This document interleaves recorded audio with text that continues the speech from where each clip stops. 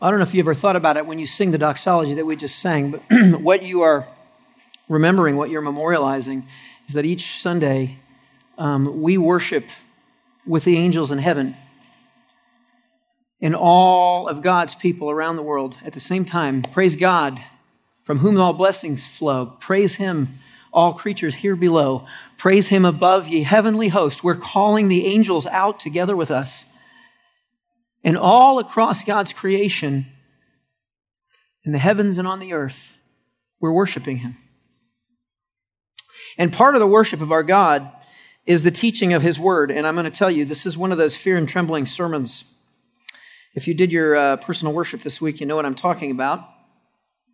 By the way, my name is Matt. Tom is our senior pastor. If you heard about this really awesome preacher at this church called Rio Vista, and you said, finally, we've made arrangements and we're going to go here and preach. Well, come next week.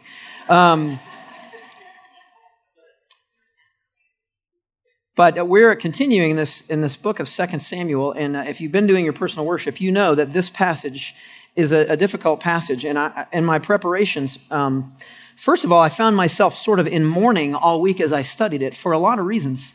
And maybe you did too. I got some feedback from people who had been doing their personal worship and talking about that. This is one of those stories you can just kind of read over it, gloss over it, and not really think about the horrible things that took place in this passage and where they came from. And so I mourned at the fact that a woman, the daughter of the king of God's people, was raped by her brother, the heir to the throne, and left desolate. That's the word. I mourn that the bitter complexities and the politics of this family, this royal family, this monarchy, and this kingdom created this conniving conspiracy that led then to that son's murder by the other son next in line to the throne, whose sister had been murdered. I mourn that. It's horrible. But I'll tell you what I mourn even more than that. I mourn that this all began with King David, the messianic chosen king of God, over the chosen people of God. Such a glorious and courageous man. So hewn in God's image, it says of him that he was a man after God's own heart. And it was David, the great victor, the great warrior, the one who brought Israel to the pinnacle of glory and power around the world in the name of God. It was that David who fell in battle against his own sin. And it was that sin that echoed throughout his household and emasculated him as a leader, spun him into confusion and weakness as he watched his kingdom fall apart. What we witness in David and in the consequences of his sin is the stealing away of the beautiful image of God in him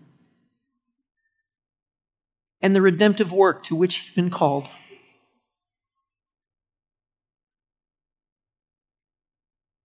Today we're going to talk about some difficult things, and I tried to find places to insert jokes and things like that, and it didn't work very well. We're going to talk about pain. We're going to talk about abuse of women. We're going to talk about crimes committed against people. We're going to talk about crimes you've committed. And it will all be in the name of helping us reconstruct today with great clarity the beautiful image of God in you as a man or as a woman in Christ. And the simple purpose for everyone who calls on the name of Christ, and that is the redemption of his world. So I want you to do something for me for just a moment. If you need to close your eyes to imagine things, you can do that, or you can look at the ceiling, whatever you need to do. But I want you to take a moment to separate yourself in your mind from everything but God and His Word.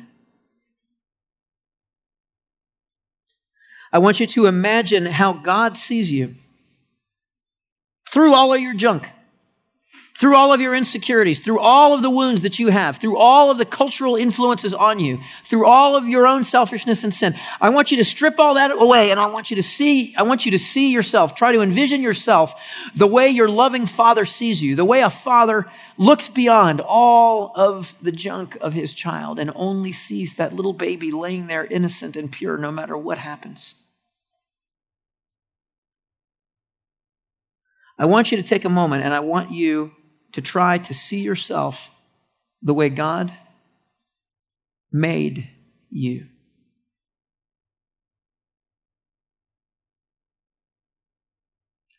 Do you know how David saw things? King David, the Messianic king, the chosen king of God's chosen people. Let me show you how the beautiful image of God in David came out in the way that he saw things. King David said, "When I look at your heavens, the work of your fingers, the moon and the stars, which you have set in place, what is man that you're mindful of him, and the Son of Man that you care for him? And yet you have made him a little lower than the heavenly beings and crowned him with glory and honor. You have given him dominion over the works of your hands." What else did David know? David knew that in the beginning God created everything and that it was good. And he knew that he created man to have dominion over his physical creation. And he knew that man was in perfect union with God at that time. And that is the way that things were meant to be. And that was his redemptive work as the king, was to help to lead the redemption of the world through the people of God. Remember, that was the promise to Abraham hundreds of years before. The promise to Abraham was that he would be the father of a great nation, and that through that nation, all the nations of the world would be blessed. And guess what? The nation was on the scene, and it was led by King David, and he knew that that was his mission and the mission of his nation. But here's what else David knew, and this is what I want to really focus on today.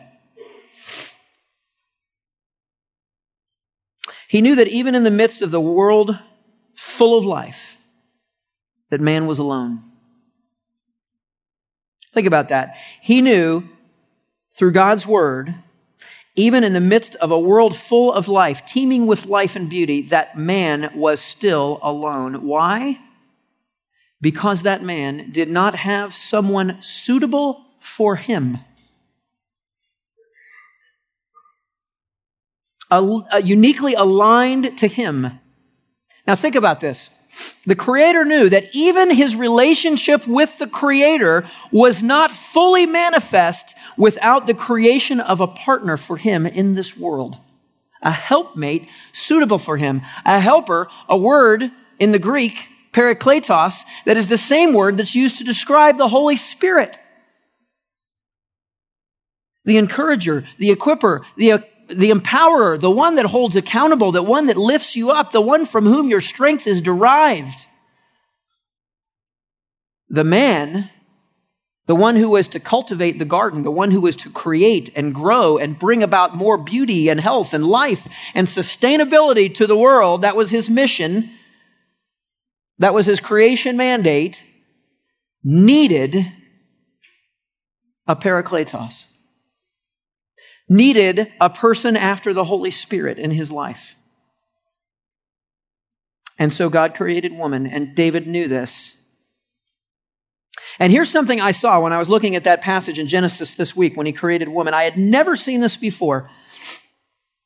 God had created lots of creatures, right? Male and female, he made them after their own kind. But then it said it's not good for him to be alone, the man to be alone. Let us make someone in our image.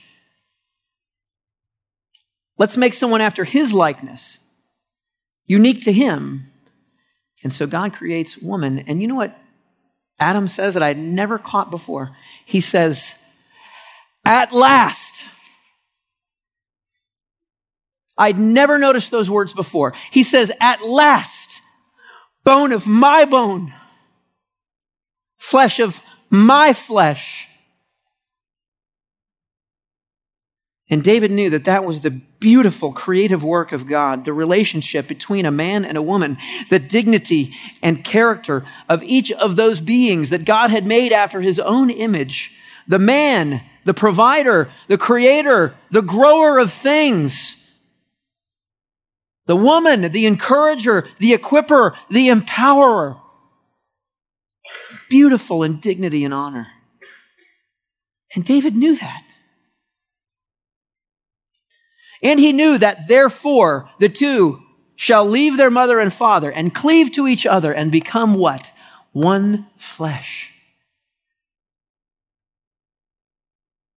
David had that vision for a man and a woman and for a marriage, and he knew those things. And in that context and with that knowledge,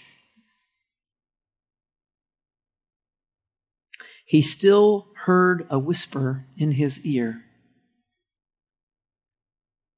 He still heard this incessant voice of the kings and the cultures around him, of his own sin, of his own lust, his own depravity, those influences that God warned Israel about when he told them in Deuteronomy not to do three things.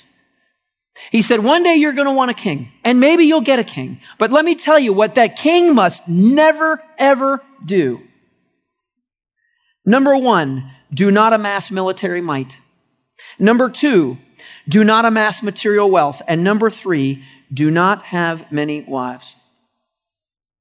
Why? Lest his heart be drawn away from the Lord.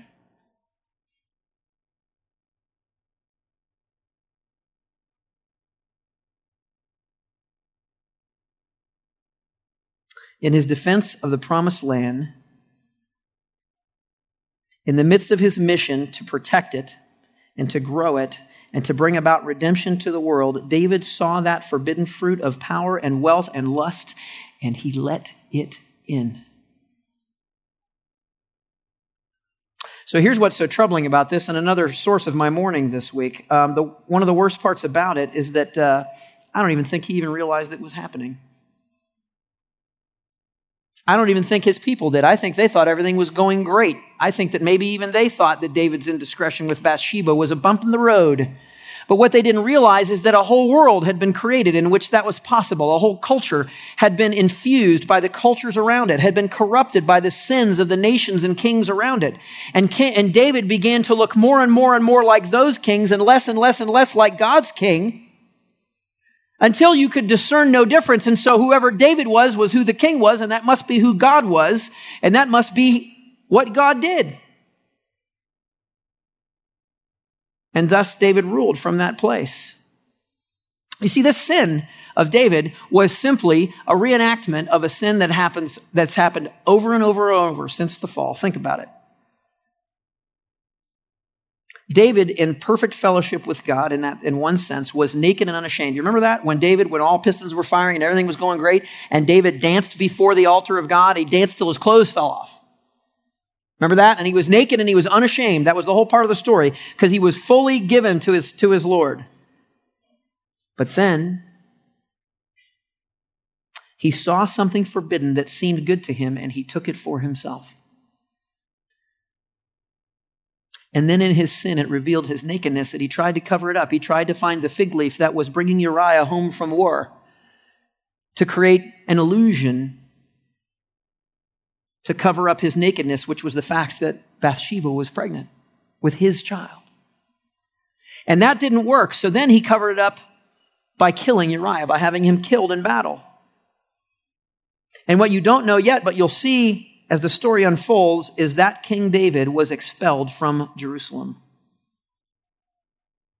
He was kicked out of the garden, and a curse was pronounced that the sword would never leave his house. Do you know where else that similar curse was pronounced? Do you remember when Adam and Eve were expelled from the garden? What it said? It said the cherubim were stationed at the gate to guard the garden, And a flaming sword was present there, pointing in all directions. And so God, through Nathan, pronounced the judgment on David, the sword, the consequence of his sin. The sword will never leave your house. And here's what's really interesting about the devastating consequences of sin. Okay, so from Abraham to David is 14 generations. A climb of the people of God, of the nation of Israel. And then David sins with Bathsheba. And 14 generations end in its destruction.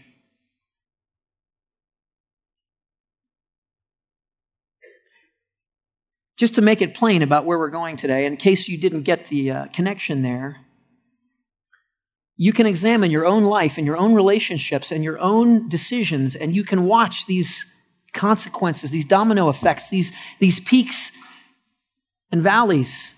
And you can do what David did. You can rationalize and you can justify and you can change the rules so that in the moment it makes it look like it's okay and in fact maybe even preferable and desirable. But at the end of the day, you've broken God's eternal law.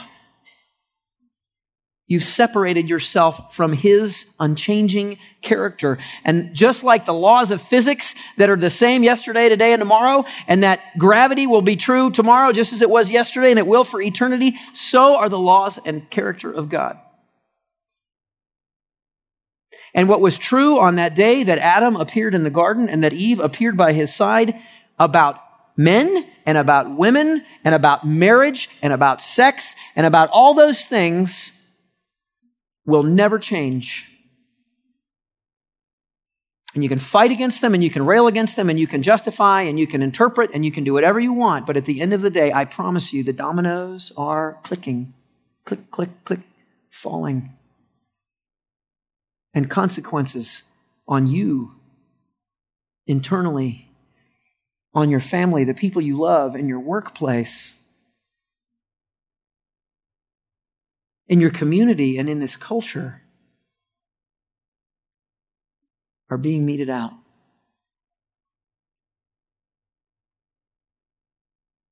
David's sin was a pivot point.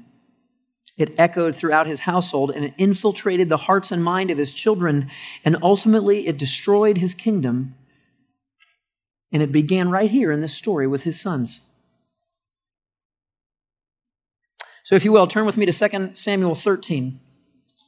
Starting at verse 1. Now Absalom, David's son, had a beautiful sister whose name was Tamar. You may have heard it called Tamar, but I've called it that my whole life. But Dr. Margot Quinn, who has her PhD in Old Testament languages, told me that it's Tamar, so I'm calling her Tamar.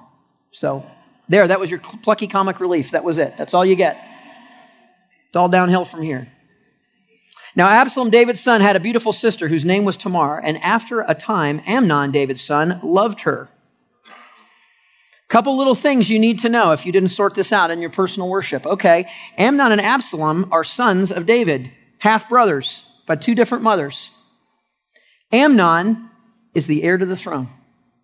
Absalom is next. So that adds a little complexity to the story, doesn't it?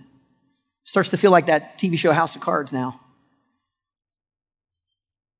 There's political maneuvering going on here.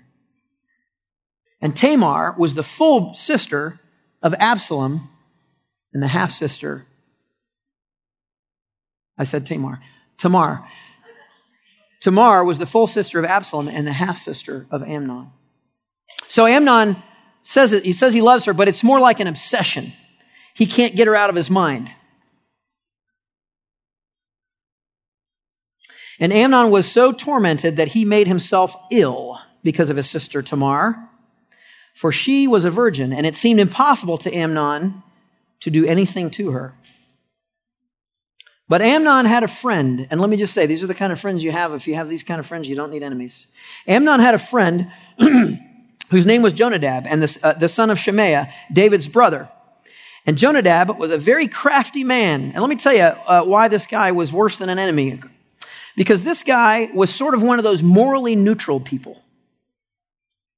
He was one of these guys that really just, if you were his friend, he'd listen to your dilemma, and he really wasn't thinking about right and wrong. He was just thinking about how to help you solve your problem. He was approaching this more intellectually than he was morally or emotionally or spiritually. And so he gives them this wonderful piece of advice about how to rape his sister. And he said to him, "O son of the king, why are you so haggard morning after morning? Will you not tell me?" And Amnon said to him, I love Tamar, my brother's Absalom's sister. Jonadab said to him, "Lie down on your bed and pretend to be ill. And when your father comes to see you, say to him, 'Let my sister Tamar come and give me bread to eat and prepare the food in my sight, that I may see it and eat it from her hand.'" Now, you remember that part I was talking about culture infiltrating a little bit? Well, there was superstition possibly going on here. There was there was a cultural understanding of the day that food prepared and served by the hand of a virgin could extend vitality to a person who was sick. So he would make a special request that his sister Tamar, the virgin, would prepare him the food herself and serve it to him by her hand. And somehow that would that would transfer her health and healing power to him. So David somehow bought a little bit into this argument, or maybe just didn't even think about it at all. And it says, so Amnon laid down, pretended to be ill, and when the king came in to see him, Amnon said to the king, "Please let my sister Tamar come and make a couple of cakes in my sight, that I might eat from her hand."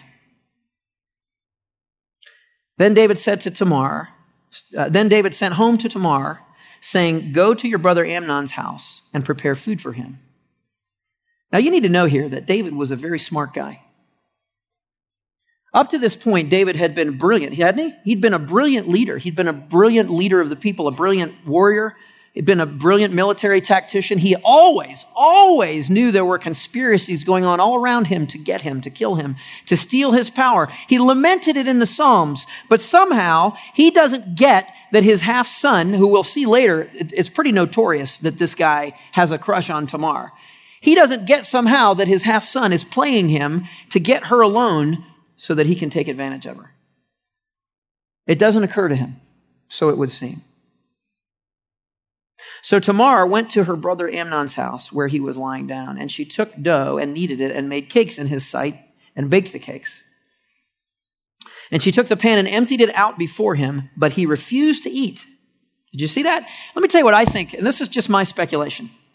But I think that she knew as well what was going on here a little bit. I don't know that she knew he was going to attack her, but I think she knew very well that he had a crush and an obsession about her.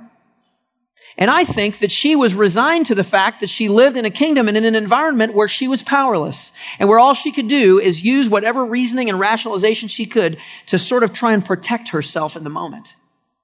So she did what she was told, because she was told to by the king and her father. And she went to this man who she knew had a thing for her, and she did what she was supposed to do, and she made the food, and she knew what he wanted her to do. She knew the custom, but what did she do? She tried to dump it out. Here it is.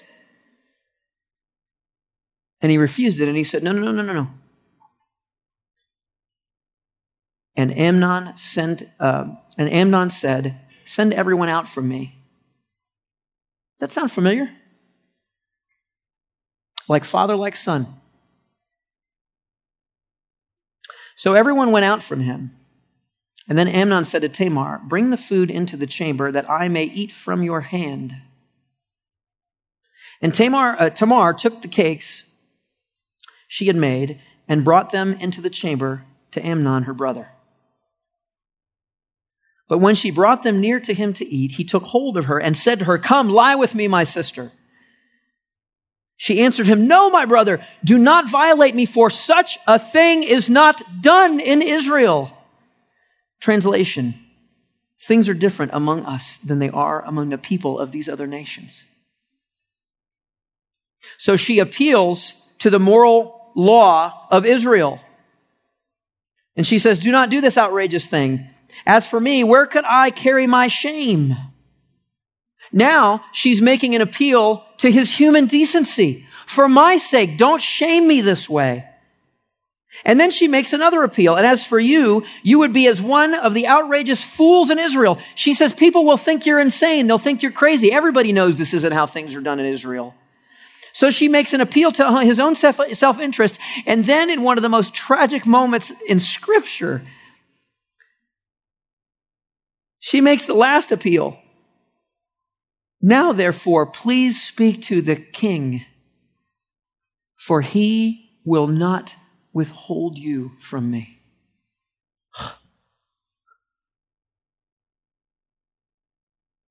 What she's saying is, if you're going to rape me, at least marry me first so that I can maintain my dignity in some form.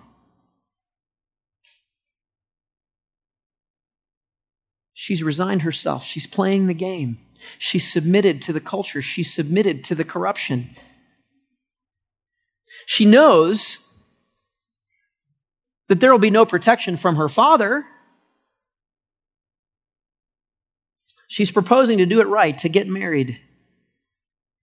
And that even though God's law prohibited this, in Leviticus and Deuteronomy, it's very probable that there was cultural approval of this kind of union between a half-brother and sister.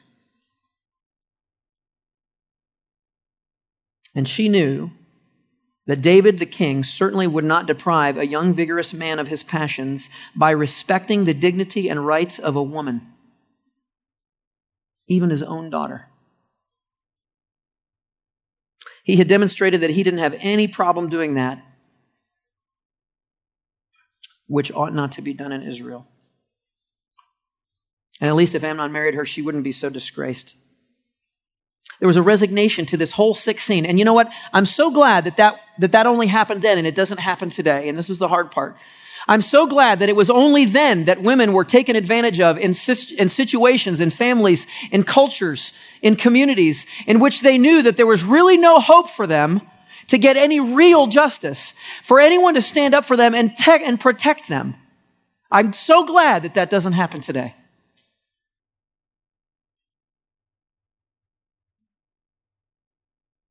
Well, that was the world that she lived in.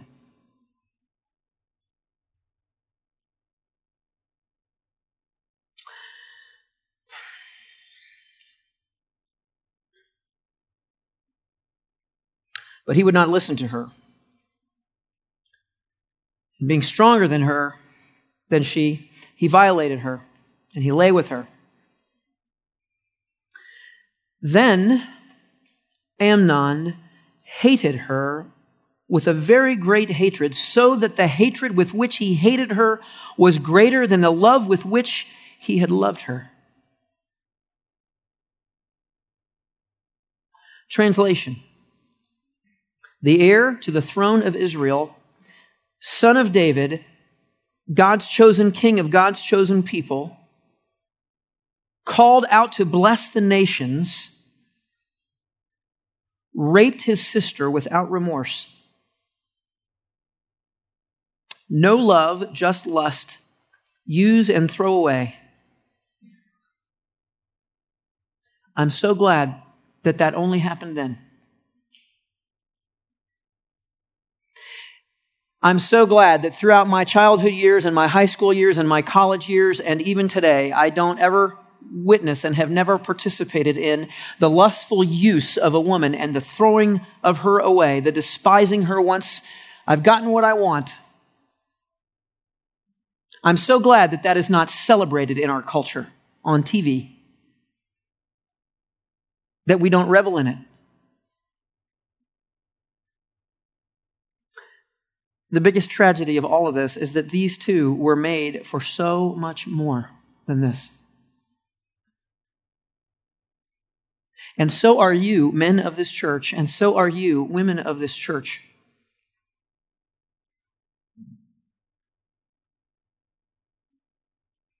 And Amnon said to her, "Get up, go."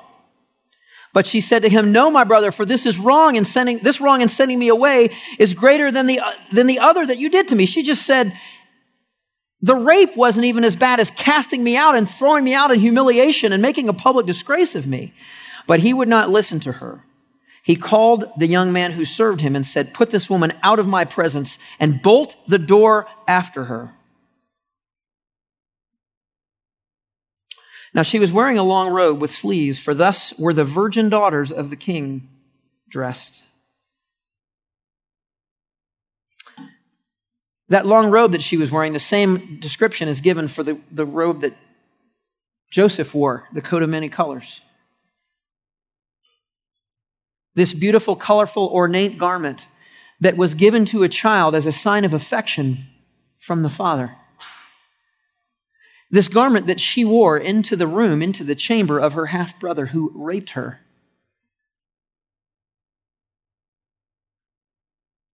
And devastated and mourning and knowing that she could not run to her father for protection or care, she tore that symbol of his affection.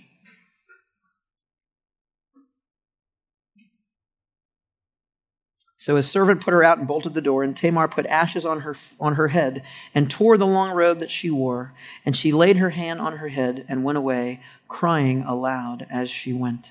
Do you think people knew what happened when she left that chamber, when she walked out of that building and down the street?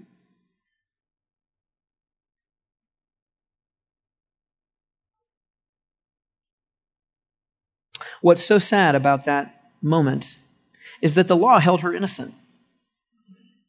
She did everything that you were supposed to do when she was under attack by a man, and that's covered many times in Scripture. She cried out, but there was no one there to hear her. There was no one there to defend her, including her own father. So in the law's eyes, she was innocent. But in her eyes, she was defiled. And I am so glad that that is not true today. I'm so glad there are not women walking around feeling guilt and shame over things that were done to them. It must stop. We must restore the image of God in us as men and as women and not tolerate this anymore.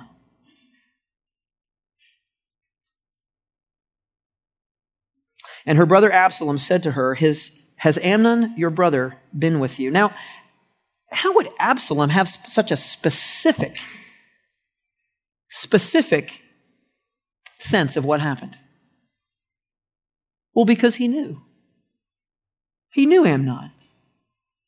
He knew that Amnon liked his sister. He knew that Amnon was obsessed with her. And if he did, I have a hard time believing that David didn't know. Maybe today we would call it the good old boy thing. Everybody knew, but nobody cared the way they should. So he gives her this wonderful advice. Now hold your peace, sister. He's your brother. Do not take this to heart. Now, I was mortified by that when I read it. And I still am, but I have a little bit different understanding of it because I see what he did after that. And I know that from the moment he heard what Amnon had done, he had a plan. But he knew that his sister was powerless to do anything about it. He knew that if she tried, it would lead to greater disgrace and who knows what. He knew there were political complexities of the situation and tried to comfort his sister, but he had a plan. Unfortunately, his plan of vengeance didn't do Tamar much good because we then read that Tamar lived a desolate woman in her brother Absalom's house. For Tamar in this life, there was no hope. She resigned to her fate. She was destroyed. When King David heard all of these things, he was very angry, but he did nothing.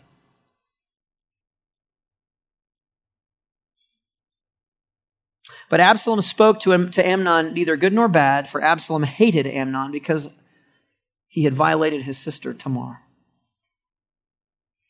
And if you did your personal worship, you know what happens next. You know that Absalom, very patiently, over a 2-year period of time, conceives a brilliant plot to avenge his sister and to eliminate Amnon, the heir to the throne, who he hates. And he can't just go out and kill him because there's too much attached to that. There are too many risks to that. So he makes this plot, he works it out, and he gets Amnon drunk 2 years later. He gets him away, gets him drunk, and with no fear, take note of that, with no fear of his father David the king at all, he has Amnon, the heir to the throne, killed. And he doesn't try to hide it. David knows full well what happened to Amnon and why. The sword has entered David's house, and it will never leave. These two sons have followed after their father in rape and murder. And the sword will continue to do its work, the consequences of David's sin.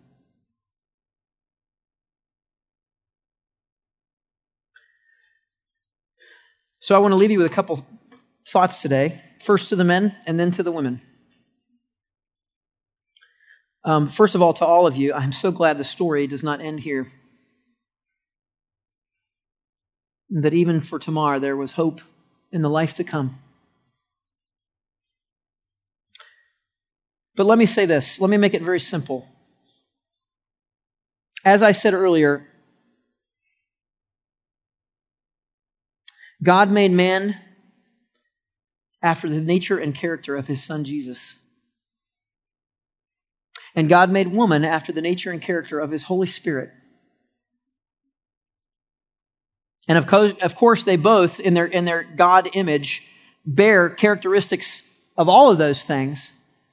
But very clearly and specifically, we see those two things held up as the nature and character of a man and the nature and character of a woman. And that means that all men have a responsibility to protect, to provide, to be a priest, to be a prophet for women. And women have that responsibility to encourage and engage and equip and support men in those relationships. But let me tell you, when you read this story, I don't know about you, but didn't you feel like you were watching TV? Didn't you feel like you were watching Law and Order or House of Cards or one of these other shows? Or how about just the nightly news? Or how about ESPN this week? There may not have been murders and a few things like that, but it was pretty close to everything else.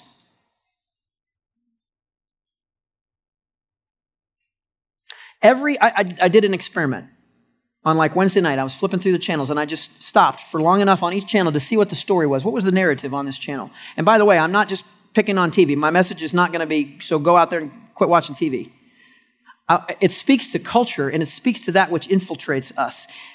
Every single narrative on every single channel I turned to, including ESPN, was rooted in relational brokenness, sexual dysfunction, and violence, especially toward women. What was lost to David is lost to us today. The beauty and dignity and purpose for which men and women were made. So men, let me say this to you. When God created man before the fall, man was, after Christ's likeness, creative. He was the creator. He was the provider. He was the one who would cultivate the earth and grow it and make it prosperous. And when He created woman before the fall, the woman was created after the nature and character of the Holy Spirit. And she would be the encourager and equipper and empowerer of the man. He would need her. They would need each other in order to fulfill this mandate of creation that God had given them. And then the fall happened.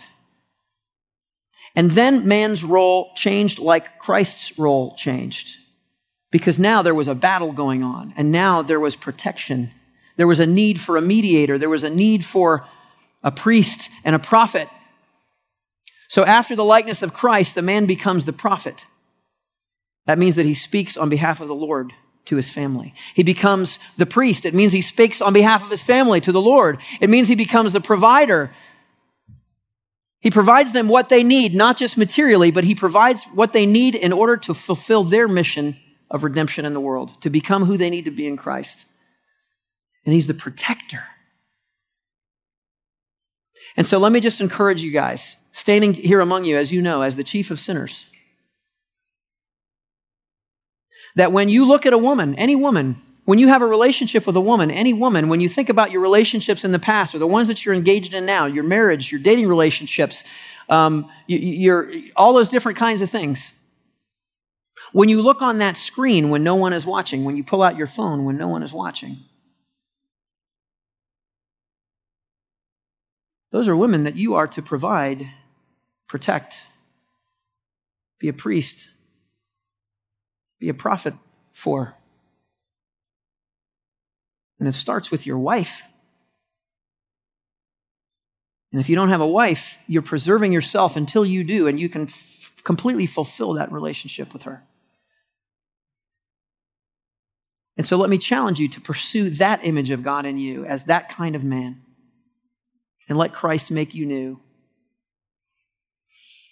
And to the women, I want to leave you with this. I've had a few people talk to me this last few weeks and just say, man, it's really tough on women here. And it even seems like sometimes I read these verses, like when Nathan says to David, hey, I gave you all Saul's wives. It seems like maybe God is a little soft on this. Maybe he's doesn't have much of a problem with some of these things. These aren't a big deal. Maybe he's kind of a polygamist himself or whatever. Well, let me tell you something. When you get into these little passages, sometimes you have to step back and you have to look at the whole counsel of Scripture and God's nature and character as is revealed throughout and his redemptive plan. And let me tell you, women who might be wondering and discouraged what God's real heart is for you, that the God who made Adam and Eve to be one flesh was the same God who went to Leah, the wife of Jacob, who Jacob hated, and said to her, I will be your husband.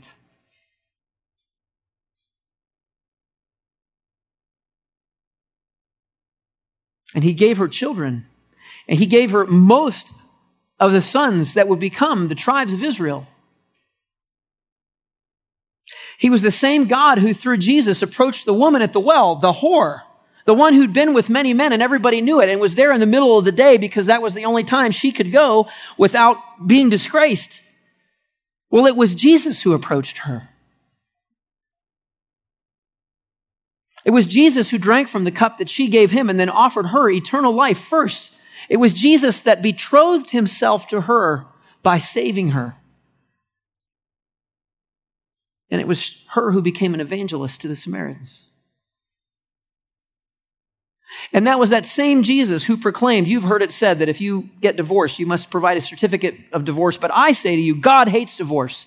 And he said to the men, if you look on a woman with lust, it's the same as committing adultery in your heart. And women, it's the same Jesus who in the garden, on the night that he was betrayed, said to the Father, "Oh, Father, please let this cup pass me by. But nonetheless, your will be done." And let me tell you what that cup was. That was a marriage analogy. That was a wedding analogy. That was the cup that a girl would take and drink if she agreed to marry a boy. If she didn't drink from the cup and pushed it aside, it meant that she wouldn't marry him. But Jesus took the cup and he drank it. And he married his bride and he gave himself to her. He emptied himself out for her. And he loved her unconditionally and forever. That's what God thinks of you. And that's the way it's supposed to be, no matter what's happened to you. And if statistics hold true, 1 in 3 of you in this room has been abused or in some other way attacked sexually. And that is not the heart of God. So I want to offer you a resource, a website, a web address is going to come on the screen, and it's going to stay up there after the service so that you don't have to write it down now if you don't want to. But if you've been affected by the kinds of things that happened to this poor woman in this passage, I want you to write this down. And it might be that you've been affected by them, or you know someone who has and you want to get help for them, or you just want to be a part of helping women with this, or men, by the way. Go to that link and you'll be able to fill out a very simple form that's kept very confidential, and we will help you find the resources that you need. We have 2 particular ones that would be very useful to you. One of them is called Trees of Hope. It's a sexual abuse recovery ministry founded by a woman in this church named Dee Prieto. And the other is Hope Women's Center, which helps women who are pregnant hopefully make that decision to see the image of God in that child and carry that baby through. And then we come around those women and make sure that those children become stories of redemption and not stories of cursing. And so I encourage you to do that. And lastly, Please examine your lives. Examine what you put into your hearts and minds. Examine where culture and your own sin have infiltrated you and have gone to battle with this image of God in you. And do not let your sin steal away the beautiful image of God in you and the redemptive work to which you've been called. Let's pray.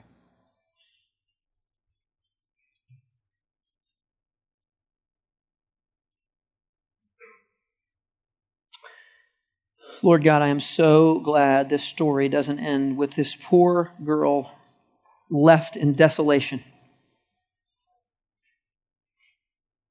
I'm so glad that there is hope for her and that there is hope for us because of the great groom, Jesus, who has loved us and given himself up for us, who is our prophet, our priest, our protector, our provider, and who can make all things new, both for the sinner and the one sinned against. So it's in His name that we come, and it's in His name that we pray, and it's in His name that we find our hope.